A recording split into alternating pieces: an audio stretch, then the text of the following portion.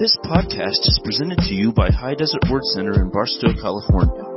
For more information, visit hdwc.org. Tonight we're going to be talking about this, how to love your neighbor. How to love your neighbor. And, this may not sound like, well, I came to hear about faith. I came to hear about, something. I came to hear about the end times. Listen. This is such a huge part of Scripture that it's mandatory that we need to talk about loving your neighbor. We should probably do it at least once a month, but at least every few months, you better be hearing a sermon on how to love your neighbor, because who in here has realized that that's not always the absolute easiest thing to do? Why? Because they're not as good as you are, right? They're not as lovely. They're not as cool. They're not as nice. They don't smell as good as you do. And so it's not always easy to love your neighbor, but as I'm going to show you, you may think, well, I know this, alright? I've been hearing this since I was a child. I know this. Well, I'm going to say this much. If you've been a Christian very long, hopefully you've heard about this, but here's the deal. This is the most difficult area for most people that I know, is how to love other people and treat them how we are scripturally supposed to treat them. Now, you may have heard it your whole life, and this is basic Christianity, but it is so important, and this seems to be the stumbling block. I don't know what else to say, the one of the hardest things that Jesus ever told us to do. But you gotta know this much. You are not gonna be a successful Christian if you're not working on this area. You will not be. And it all boils down to something very profound that the Apostle Paul said. He said, faith works by love. Your faith works by love. Think about that. We all want our prayers to get answered. Who likes your prayers to get answered? I love my prayers to get answered, man. That's the best thing ever. I love it, but my prayers are not going to get answered if I'm out there being nasty and rude and treating people wrong. It all boils down. This is such a huge key topic as Christians, and that's why we have to preach on this. We have to, in your individual lives, you have to be studying this and working on this every day. It's so important. Now, we're going to look at a few things here, just direct quotes from Jesus. I'm not going to add to this. I'm not going to take away, because I've come to this realization, I can't word anything better than Jesus already worded it. Have you realized that? How could I make that sound better? You can't. Jesus said it perfectly because He is the Word of God. But we're going to look at a few things that are just simply direct quotes from Jesus Himself tonight. We're not going to add to it. We're not going to take away from it. We're going to do exactly as He said to do, alright? So 3 different things tonight, but I want you to get a hold of this. And I guarantee you, alright, I would say, I would say every single person, but maybe that's too high. But 9 out of 10 people in here right now, you've got someone that's a struggle that is not, your favorite person in the world. Amen? Am I right? I'm not saying you hate them, but they are a struggle in your life. And it is important, it is of fundamental, huge importance that we treat people like Jesus did. Well, that doesn't sound too deep. I'm not here to impress you with my theology tonight. I'm here to help change your life, okay? This is huge, alright? So, number 1, things Jesus said regarding how you're supposed to treat other people. Number 1, love thy neighbor as thyself. Who in here has ever heard that before? Of course you've heard. Don't even put your hands up, alright? Listen, you've heard that before. Love thy neighbor as thyself. This is, we have called this the golden rule, but listen, this is not just some cute phrase or wise words to live by, and even people that aren't saved will quote this and not even realize that they're quoting Jesus Christ when they say it. Well, do unto others, love your neighbor as yourself. I've heard people that are sinners say that, and they didn't even realize they're quoting Jesus Christ when they said it, because people have heard this so much. But here's the deal. Even if you've heard it 1,000 times, that doesn't matter until you actually start doing it. Why? Because James told us in James 1:22, somebody that just hears the Word of God but doesn't actually do the Word of God is a deceived person, right? James 1:22. Be doers of the word and not hearers only, or else you're deceiving yourselves. So let's look at Matthew chapter 22. We will primarily be in the book of Matthew tonight. Matthew 22. Amen. And so this is, again, I repeat, this is not just some cute phrase, not just some golden rule, and not just some inspirational words to live by. This is fundamental Christianity straight from the mouth of Jesus himself. Now you realize that in the New Testament, he gave us 2 commandments. Love the Lord your God with all your heart, soul, mind, and strength. And the second is to love your neighbor as yourself. Now, if you were to study the Old Testament law, those people had hundreds and hundreds and hundreds of commands. And in the New Testament, Jesus said you can sum up the whole law and the prophets in these 2 things. Love the Lord your God and love your neighbor as yourself. As a New Testament Christian, you have 2 commands from Jesus. Love God and love people. Because when you love God, you're not going to worship any other idols, are you? You're not going to put any, that takes care of that. You're going to respect Him. If you love God, you're not going to take His name in vain. Are you kidding me? If you love your neighbor as yourself, you're not going to steal from them, are you? Are you? No. If you love your neighbor, you're not gonna covet their things or come on. It's all summed up in these 2 things. But Matthew 22, and we're gonna look here at verse 39, and I'm just gonna read it in the good old King James here because it words it so perfectly. And the second is like unto it, thou shalt love thy neighbor as thyself. Thou shalt love thy neighbor as thyself. And so, again, Jesus said, when we love God and we love people, this covers all the commands that were ever given to curb sin. If we love God and love the people that He made, we will obey and fulfill all the law and the prophets. Now, again, this is one of the most well-known quotes, or one of the most well-known things that Jesus ever actually said. Because as I said a minute ago, there's people that aren't even Christians that can quote this to you. I remember I was watching Looney Tunes a while back. Anybody else, you watch that when you just need to get some deeper thought? Okay, me too. I found out that there's higher quality content in Looney Tunes than most of modern television. You know what I mean? There's more substance to that. So, anyway, old Porky Pig. You guys remember Porky Pig? Fat little guy? Okay, Porky Pig, right? So, he was angry at someone, and he was getting ready to go out and go beat him up. And one thing I've noticed about the old Looney Tunes is, they're awesome. They're very violent. They're like shooting people. It's like, woo! So anyway, but praise God, still it's better than most of the modern stuff. So, anyway, Porky's getting ready to go out there and just pummel someone. But he looks up and there's a sign by his door and it says, thou shalt love thy neighbor as thyself. And I'm like, whoa! Wow, this is on TV like 50 or 60, however many years ago this was.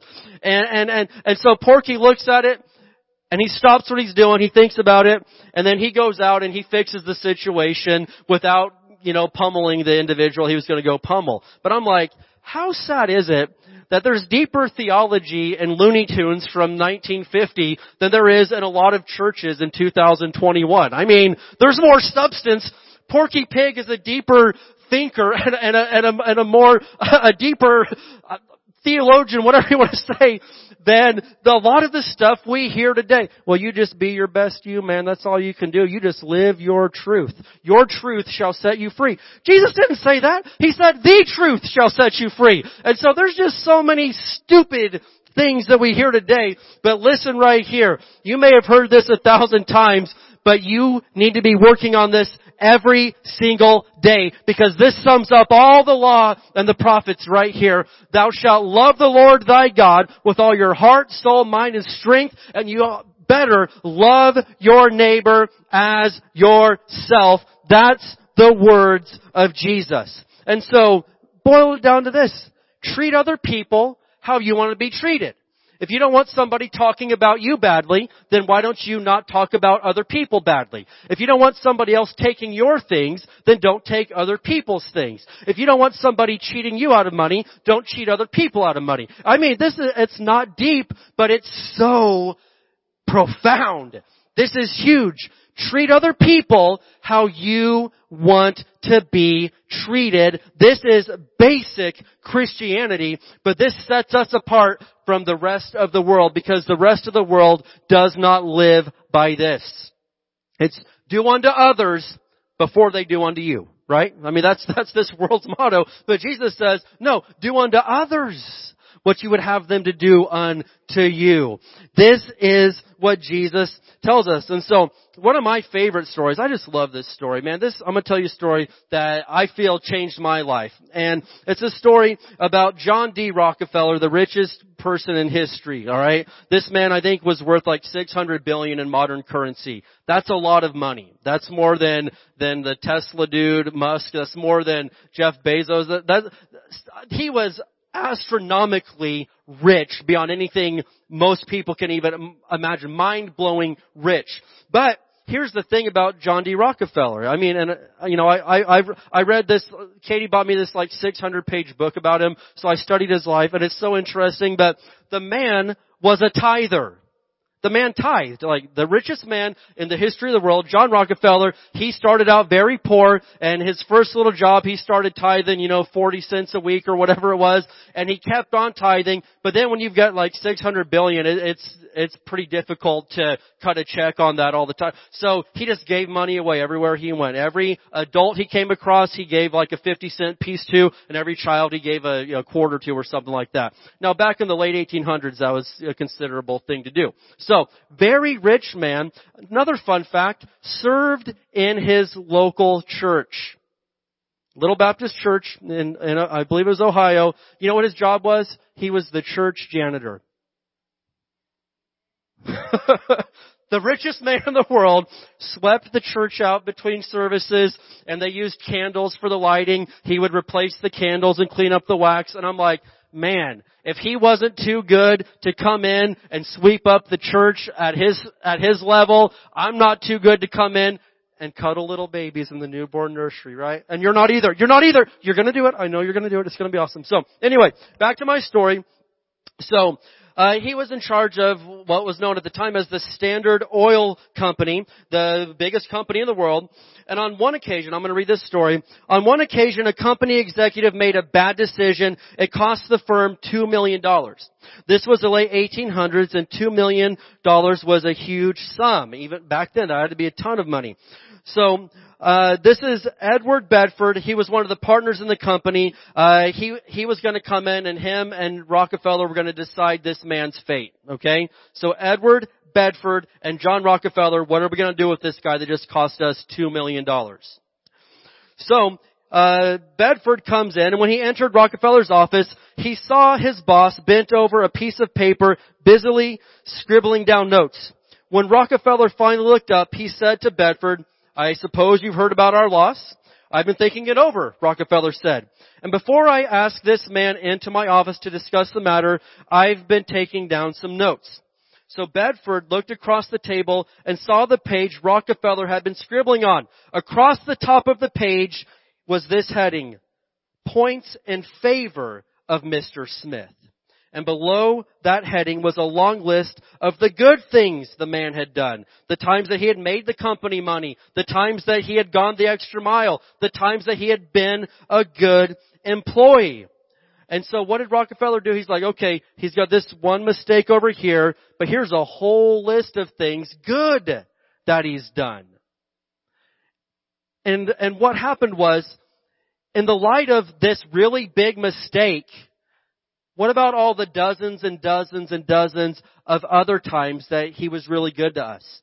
The dozens of times that he made this company $1 million. The times that he worked the extra shift. The times that he went the extra mile. So Rockefeller decided, I'm not going to fire this guy. I'm going to, based upon his previous merits, we're going to forgive him. We're going to give him another chance. And so this guy, Bedford, he learned from this, and he said, I learned how to live the rest of my life that way. Whenever somebody made a mistake, whenever somebody blew it, whenever somebody did something really wrong against me, I stopped for a minute and I considered, you know what? Let's make a list of all the points in favor of what this person has done. Because it's real easy when someone does something really stupid or really bad to you to say, you know what? Forget it. They're out of my life. They're dead to me. Like, whoa, hold on. I mean, come on. Let's just stop and think about this for a minute. What about all the times they were actually there for you? What about all the good things they've done? And I found out, hey, even in your marriage, even with your children, because sometimes kids can be a little bit annoying, right? Dude, I'm just going to go there. My kids talk so much. My gosh, they talk. They don't stop talking. Oh, praise the Lord. I love them. They're not even being bad. They just, all four of them, every single one of them, they talk for the minute they wake up until they're well into their sleep. They're talking as they go to sleep. I'm like, they didn't get this from me. I'm not going to say who they got it from, but they talk a lot. And it's a blessing. It's really a blessing. But I need them to stop talking so much. Praise God. So anyway, so as they're talking, on the drive here, I was like, oh my gosh, kids, stop talking. Give me a break. And but think about, but anytime you're annoyed with someone or whatever the case is, in all honesty, what about all the good things? What about the times that they've done right? What about the times that they've been there for you? And so, love your neighbor as yourself. If you make a mistake and you don't want the whole world knowing about it and everybody blowing up on you and canceling you and all this stuff, how about you don't do that to other people too? Simply treat other people how you want to be treated. I know this is the deepest thing we've ever studied in here, but seriously, this will change our lives if we would just obey Jesus' most simple command, alright? Here's another fun thing Jesus said. This is a fun one. You're going to love this. This is a fun one. Number 2, if you are even angry with someone, you are subject to judgment. That's a fun one. Who likes that? I don't like that. That's awful. But it's what Jesus said. If you are even angry with someone, you are subject to judgment. Well, I don't think Jesus ever said that. I will prove it. Matthew chapter 5. Can we flip to Matthew chapter 5? You still with me tonight? You didn't go home, did you? All right. Matthew chapter 5.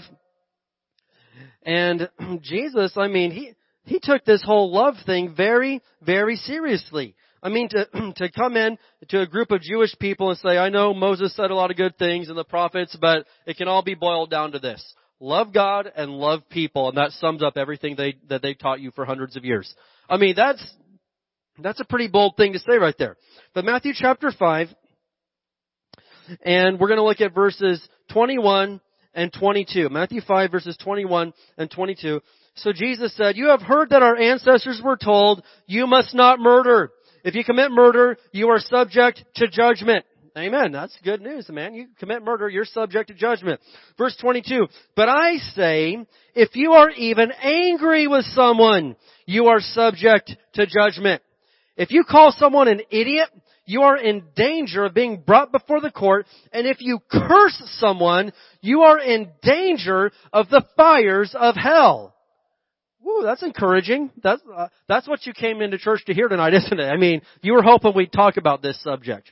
But that's what Jesus had to say, because a lot of times people are like, man, get rid of that Old Testament law. That it's so much easier under the New Testament. Well, hold on. Listen, thank God for grace, but listen, we are held to an even higher standard as New Testament Christians. According to what Jesus said in the Old Testament, you can't murder someone. If you murder them, then you're subject to judgment. But Jesus says, no, I'm telling you, if you're even angry with someone, you are subject to judgment. If you call someone an idiot,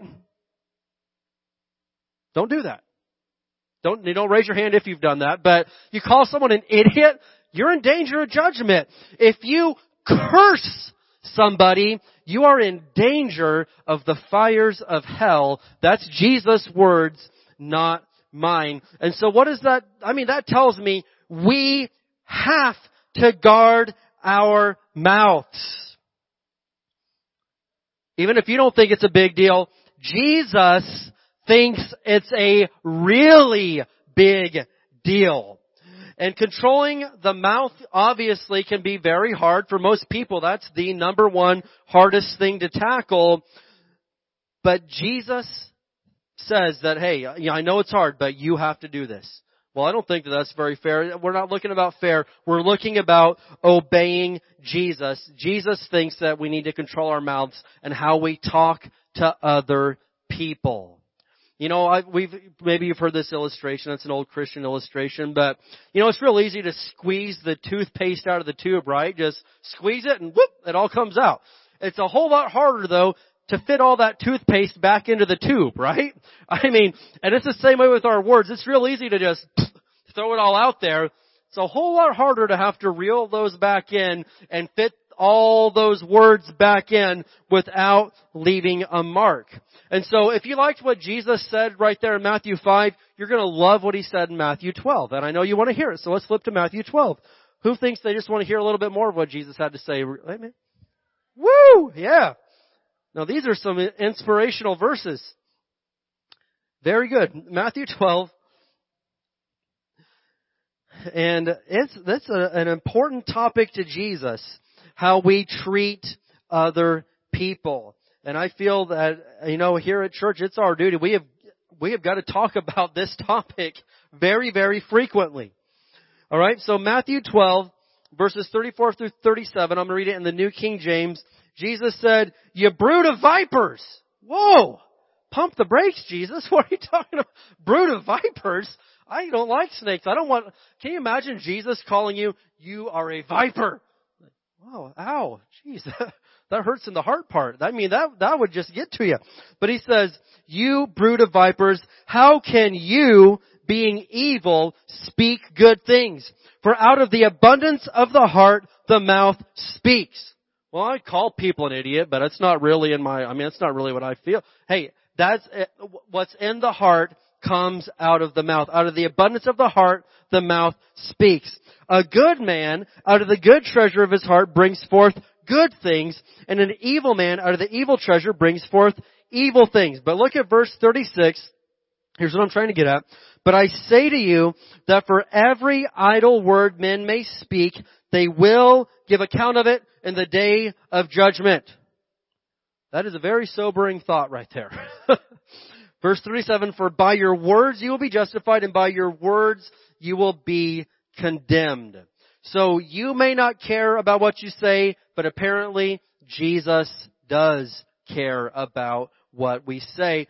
And when we get to heaven, we are going to have to give some answers. We're going to have some explaining to do. Because on the day of judgment, whether you believe in the day of judgment or not, it doesn't matter. It's real and it is going to happen. Every person that has ever been born on this earth will at one point have to stand before their Maker.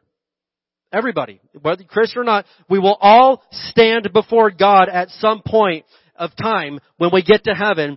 And it says right here, we will give an account for every idle word that we have spoken.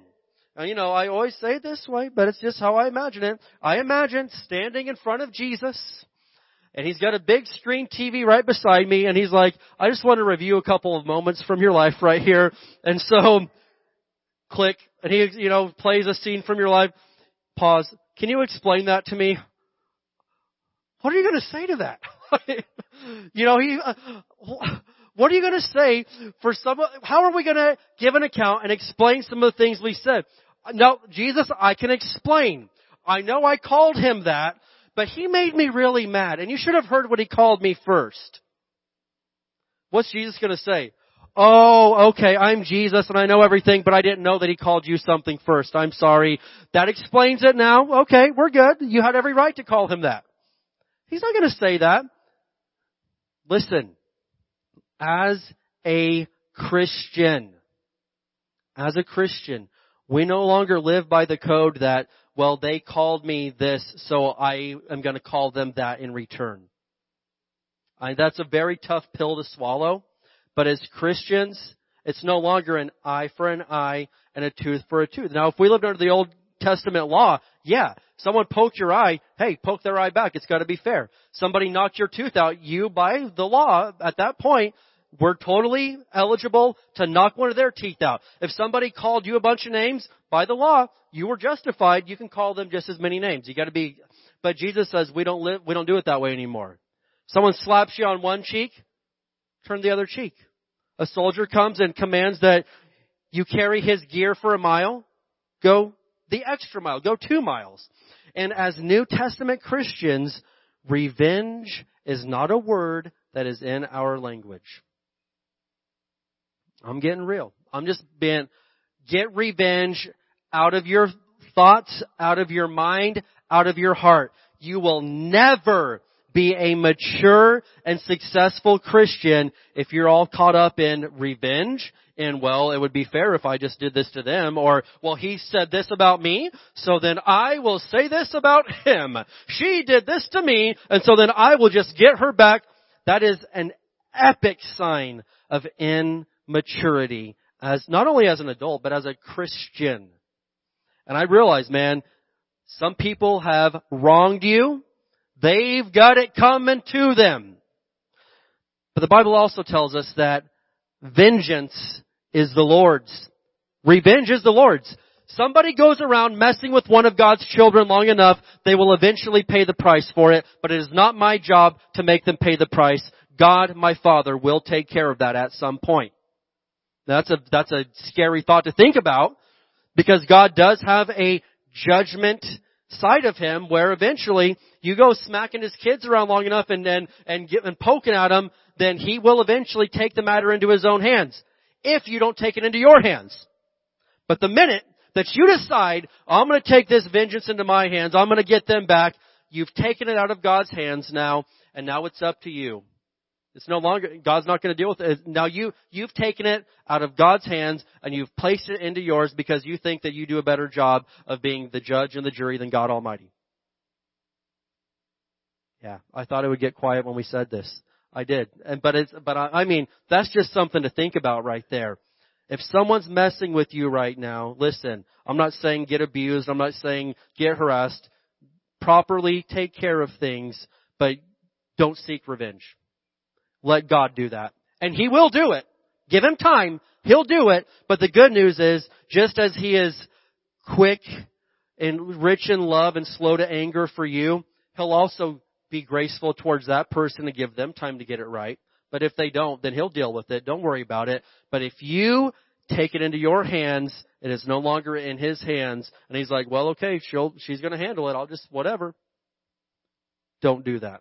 Let God handle it. He does a better job than you do. Can I get an amen tonight? So I read this story.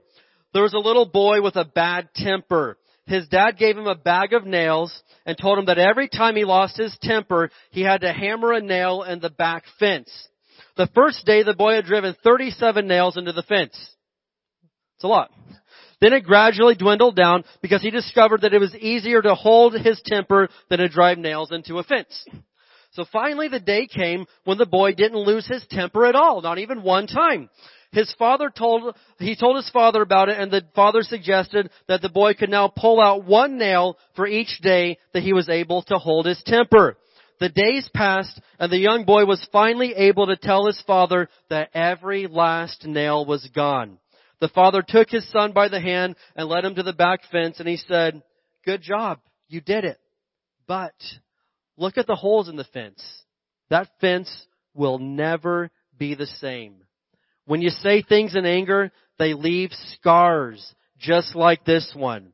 You can put a knife in a man and draw it out, and it won't matter how many times you say, I'm sorry, the wound is still there." And so our words and how we speak to other people, that's some powerful stuff. And it's real easy to think about, whoever your arch nemesis is. You shouldn't have an arch nemesis, but if you do, you're like, hey, I'm thinking about him right now. But think about your family, your husband or your wife or your kids. Our words to them, because Jesus said, love your neighbor as yourself, but your husband is your neighbor. Your wife is your neighbor. Your children are your neighbor. Your mom and dad are your neighbor. Why? Because Jesus said, hey, anybody's your neighbor. Every other human being is your neighbor. So the last thing I'm going to say, one last quote from Jesus. And it's this. Number 3, I get this out of Matthew 5 also, but it's this. Love, bless, do good, pray.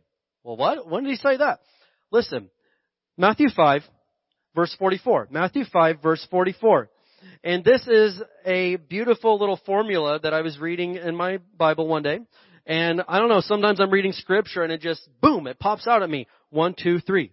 Or 1, 2, 3, 4. And I just, I'll see 4 easy steps, 4 points to what that verse is saying. And so Matthew 5 and verse 44. Now, no doubt you've probably come across this. This is from the Sermon on the Mount. This is literally the most famous sermon ever preached. Matthew 5 verse 44 in the New King James. Jesus said, "But I say to you, love your enemies. Bless those who curse you. Do good to those who hate you. And pray for those who spitefully use you and persecute you." Now that's something else because, again, you've heard this probably most of your life, but these Jewish people that Jesus talked to, they never heard anything like this. He says, I'm telling you, love your enemies. That is not what the law of Moses said to do. It said, hate your enemies, pay them back, eye for an eye, tooth for a tooth. And Jesus says, we're not doing that. That was the old way. We got a new way. I'm telling you to love your enemies. Bless those who curse you. Do good to those who hate you, and pray for those who spitefully use you and persecute you. So there's 4 things that Jesus said to do right here, specifically for your enemies. And if you'll do them, they're very hard, but if you'll do them, guaranteed it will change your life. I don't want to be miserable. I don't want to be full of anger and bitterness and unforgiveness and just, drama. I hate it. Hate that stuff, man. And if you want a life free of all that, Matthew 5:44 is written for you. And so let's break this down. What's the first thing that Jesus said you do for an enemy? Love. I say to you, love your enemies. Now the word Jesus used here is agape. This means to love them unconditionally, whether they deserve it or not, because someone that's your enemy probably doesn't deserve your love. But Jesus said, love them, whether they deserve it or not. Agape your enemy. Now this goes against everything they've ever heard, because verse 43, I didn't throw it up there, but Jesus said, you've heard it that it was said, you shall love your neighbor and hate your enemy. That was the Old Testament law. Yeah, love your neighbors, love the people that are nice to you, and then hate the people that hate you. That was the law. But Jesus says, no! Love your enemies. And then the second thing he said is, bless those who curse you. Have you ever had somebody curse you? I'm the only one and I'm the preacher? Okay, that's astounding to me. I thought surely some of you in here had somebody curse you. Wow. Okay. So, but this word bless here, listen, because I always read that and I'm like, bless those how do I bless someone who curses me? Well, this bless word here is this Greek word eulogio, and it literally means speak well of. And I'm like, what? So when Jesus was preaching the sermon, he says, I tell you to agape, unconditionally love your enemies, and I'm telling you to speak well of those who curse you. That's the word bless right there, eulogio. Speak well of those who curse you. Can you imagine doing that? Someone curses you out, and then you say something really nice to them to their face. You're a little blank, blank, blank, blank thing. Have I ever told you that you have, that's a stunning haircut. That is just phenomenal. Where did you get that? I mean, someone just absolutely goes off on you and you say something really nice back to them. That would take every ounce of strength that you have. But can you realize how that would change your life? You would walk away from that conversation feeling a whole lot different than if you just unloaded and fired back at them with whatever nastiness you wanted to fire back at them. Who thinks that Jesus knows more than you? I am asking for a show of hands on this. Okay. So Jesus knows a lot more than I know and a lot more than you know. And even though this seems really hard, Don't you think that Jesus is telling us something here that could absolutely be to our benefit and change our lives and make our life a whole lot better? So he says, love your enemies, bless, speak well of those who curse you. I love it. Do good to those who hate you. Do good to those who hate you. This means when somebody does something mean to you, you literally go and do something good to them. That goes against everything that is in your human nature. But I'm not trying to live by my human nature. I'm trying to live by the Word of God and according to the Spirit of God. And so is this, well, that's not fair. We're not talking about fair. We're talking about what Jesus said to do. He said, do good to those who hate you. And I haven't told this story for a while, but at one point, all right, believe it or not, I had a long list of people that I did not like, okay? And it was for pretty good reason. They pretty much, did a lot of damage to my family. And I mean, really big time, horrific damage. So in turn, I decided that, well, I'll just hate them and that'll fix it. And it turns out hating people that have been mean to you doesn't actually fix it. It just makes you more miserable. Who would have thought that?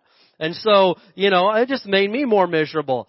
And so, anyway, that's a whole other story that I've never shared, but maybe for another day we'll share the whole context and depth of how difficult life got for the Samples family at one point in Indiana.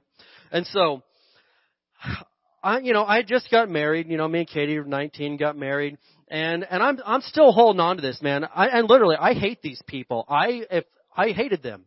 They really did. I hated them. I would be totally fine if they ceased to exist at that point in my life. And so one day, I'm getting ready to go to Bible college. I'm getting ready to move to Oklahoma, and I'm just trying to start a new chapter of my life. And I don't want to take all these people to Oklahoma with me, and I don't want to carry them on my backs for the rest of my life. And now I don't think it would be wisdom right now for me to go see these people face to face. Probably wouldn't be the best thing, but it would be wisdom if I somehow extended the olive branch and reached out. And so one day I was off work, and so I go to the store and I buy a box of the nicest, prettiest greeting cards that money could buy, at the time. So I just buy this big box of nice, lovely cards. And I sat down, I found every person's address, I wrote every single person a nice letter. You know what? Water under the bridge. I don't even want to think about everything. You're awesome. Love you. And, praying for God's blessing on your life. And, I'm pulling for you. I'm rooting for you. And every single person that I could think of that I did not like, I mailed them a letter. You know how many responded?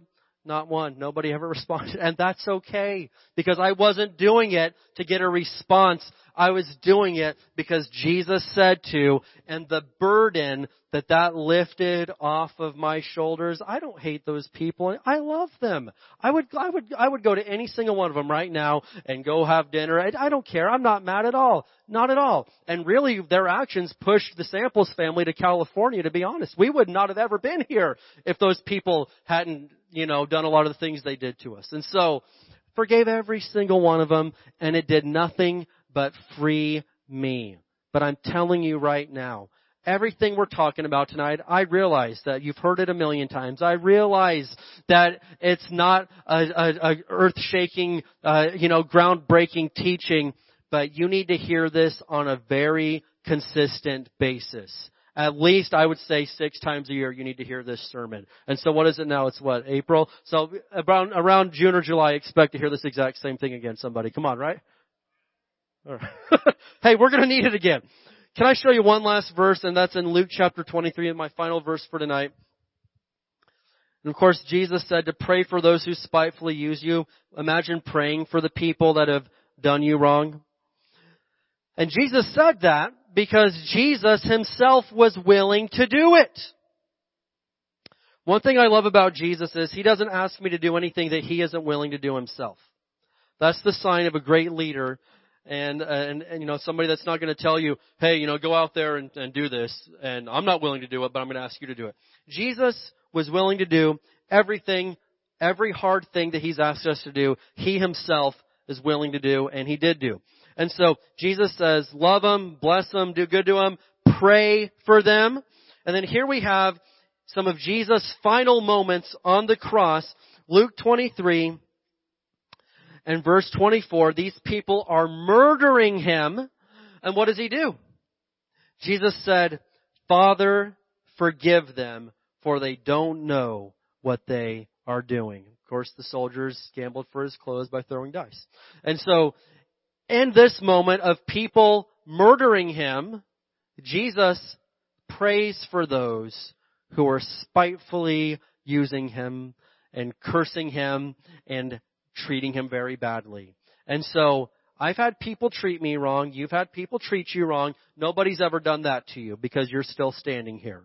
You've never been crucified on a cross and torn apart by Roman soldiers and beaten to a pulp in front of your own mother and sisters. That's not, you've had bad things, but you haven't had it that bad. Nobody in here has.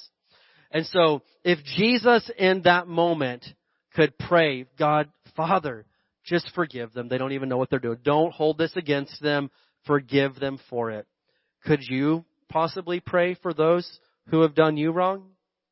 Could you possibly love, bless, do good, pray, love your neighbor as yourself, guard the words that we speak against other people? I really believe that we can. Because Jesus isn't going to ask us to do something that is not in any way possible. Now, humanly speaking, it may be impossible, but thank God I am not bound by human limitations anymore. Through God, all things are possible. Jesus will ask us to do some very hard things. Don't think that Christianity is easy, because it's not. If you're doing it the right way, it's not. You give up some things. Don't let anybody trick you. You give up some things, and that's fine. I'm good with that. I'm good with giving up some things. I'm good with taking up my own cross to follow Him because He told me to. I'm good with a challenge, but I'm not limited to if I can do it in my own strength, because He's going to ask us to do some things that we can't do in our own strength. But that's when you tap in and say, you know what? I can do all things through Christ who gives me the strength. I am strong in the Lord and in the power of His might. I may not possess the strength to do this on my own, but thank God I'm not relying on me. I'm relying on Jesus. I can love these people. I can pray for them. I can forgive them. And I can love my neighbor as myself. And if you will work on this area, your life will change. You will grow like you've never grown before. I'm out of time. Let's go ahead and stand up together tonight. Amen?